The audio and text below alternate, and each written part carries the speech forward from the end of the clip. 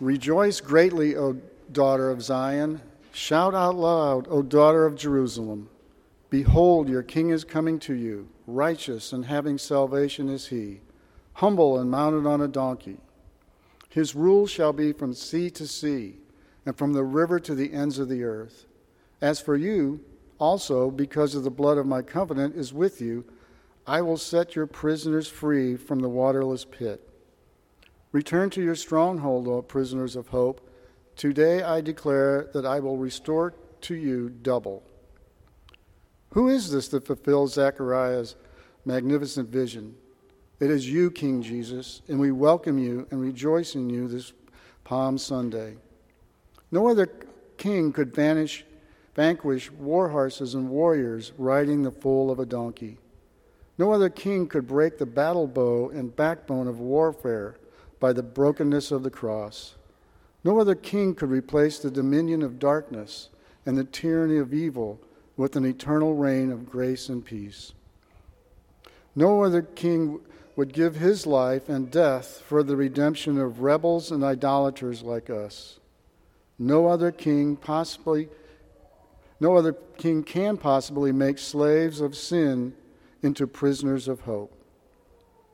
Lord Jesus, you are the King of glory, the monarch of mercy, the governor of grace, the Prince of peace, the King of kings and Lord of lords. Great is our rejoicing because grace is our salvation. You have come to us and for us, righteous and victorious, loving and sovereign. By the riches of your grace, continue to free us from the waterless pits, broken cisterns, and worthless idols. By the power of the gospel, enable us to live as prisoners of hope and agents of redemption, until the day you return to finish making all things new. Heavenly Father, we are reminded of the words of the Apostle Paul as he wrote to the church in Ephesus. For we are his workmanship, created in Christ Jesus for good works, which God prepared beforehand that we should walk in them. Lord, by your grace, use this your church and the ministries that you have provided as a conduit for the good works you have prepared for us. And please lay upon our hearts the understanding that you have not only chosen us for salvation, but you've given each of us a vocation designed to bless your church. May we be a church that serves your people to bring you glory. Lord, we lift up the missionaries that are supported by this church and all who carry forth your gospel of Christ, that you would grant them protection, wisdom, peace, and hope. Father, we ask that for your favor as Pastor Tony and Janie minister to those in Indonesia and provide for them safe travels.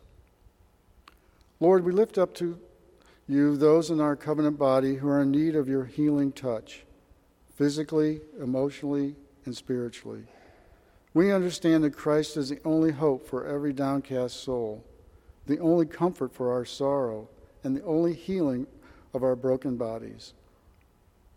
Lord, we are strengthened by the words from your scripture. O magnify the Lord within me, and let us exalt his name together. I sought the Lord, and he answered me, and delivered me from all my fears. The angel of the Lord encamps around those who fear him and delivers them. O taste and see that the Lord is good. Blessed is the man who takes refuge in him. Lord, lay upon our hearts to lift up these saints this week to your throne of grace. Brian Riffle, Joan Hodgkins, Ellie Dalsing, Terry Miller, Dick Oldham, and Eula Bright. Triune God, we praise you for the gift of prayer.